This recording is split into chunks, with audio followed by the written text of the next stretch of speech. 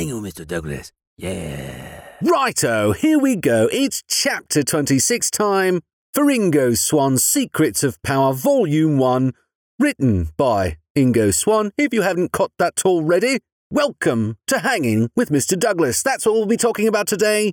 An excerpt from chapter 26 of Ingo Swann's Secrets of Power, Volume 1, just to cover that last bit. How wonderful it is to have you here with me. Thank you for joining me. It's a pleasure. If this is your first time here, good on ya. This episode, we've got one excerpt from chapter 26. The title of this chapter, Human Sensing Systems, Power, Motion, and Power Flows. Ingo really starts to paint on layers and layers of goodies. As we get further and further through his books, there's a lot in this chapter that I'm just not going to touch on. I'll leave that for you to explore. But to bridge some pretty solid ideas that he presents, and to oversimplify a little bit, but to get across a base understanding of the beginning of this chapter, the statement, everything is vibration, comes to mind. I'm sure you've been exposed to some version of this statement. Everything is vibration, bro. And it's true. Vibration is motion. Radio and TV waves are, in fact, motion, just like any other vibration out there. They are detected, they are translated to sound and imagery, much like our sensing systems, picking up various waves of motion and converting them into information and then connecting meaning to them to be perceived consciously and or subconsciously. Ingo makes this point, and this is a short quote, simply put, where there is motion, there is also information. And if motion of any kind is detected by this or that sensing system, then the obvious reason for the receptors to exist in the first place is to detect not just the motion, but what it implies in terms of information, unquote. Like we talked about in the chapters past, we've got so many different sensing systems set up with receptors to pick up this vibration, and everything is vibration, so it's set up to pick up this vibration, this motion, and to formulate or to disentangle, to decrypt, to understand, to discern the information that that motion implies to our sensing systems. Right? So we can recognize that motion detection leads to information.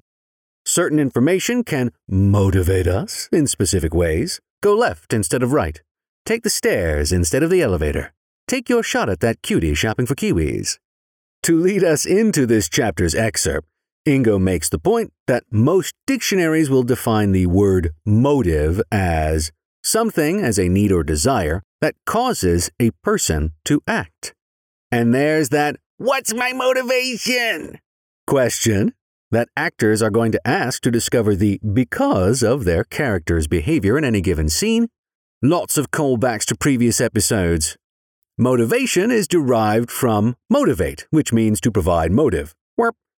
But dig a little deeper, and you will find that these words are derived from earlier words in other languages having to do with motor and motion. Ingo provides two meanings here. One, moving or tending to move into action, and two, relating to motion or the causing of motion. Now I think we've got enough runway to move into the excerpt.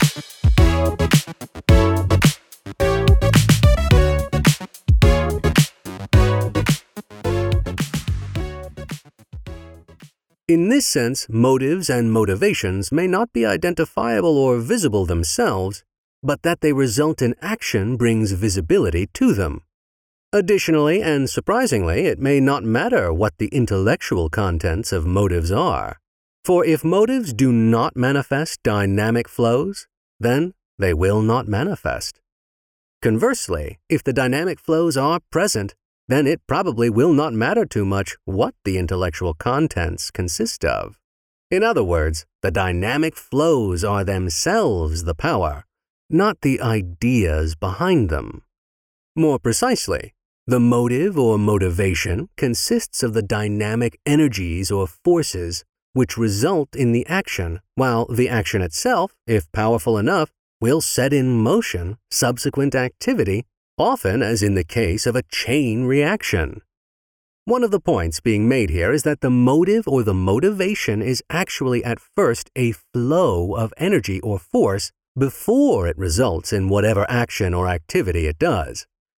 The motivational flow then results in an action, while the action itself induces subsequent flows among its targeted areas.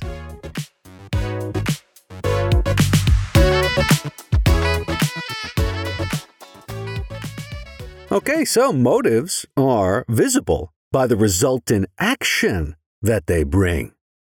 If motives do not bring action or manifest dynamic flows, they're not going to manifest anything. So in the context of power and empowerment, the dynamic flows are themselves the power, not the ideas or intellectualizations behind them. Ingo makes that point in the excerpt, that it really doesn't matter what the idea or intellectualization is connected to the motivation. It's the dynamic flows themselves that are the power associated here. Motives and motivation consist of the dynamic flows, energies, forces that result in action. And so, bringing it all back here, if everything is vibration, motion, and we have sensing systems picking up this motion and turning it into information and giving it meaning, this information and meaning attached provides the dynamic flows, causing motivation in us to take action.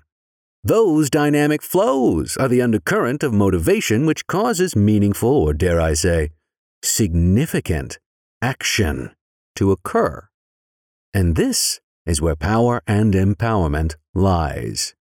To say it another way, there is power and empowerment where motivation lies within you enough to take action. Then the question is, what's your motivation? What motivates you? And we can talk about how society is going to try to distract you, to try to make other things more important than your motivations. And we all have to eat. We all need to take care of those Maslow's hierarchy of needs. We got to feel safe. We got to be able to feed ourselves, take care of ourselves, take care of the basics. But beyond that, what motivates you? What motivates you? Forget everything else society is trying to tell you is good or bad or appropriate or not, has meaning or doesn't have meaning. Forget all that. What has meaning is what motivates you. So what's your motivation?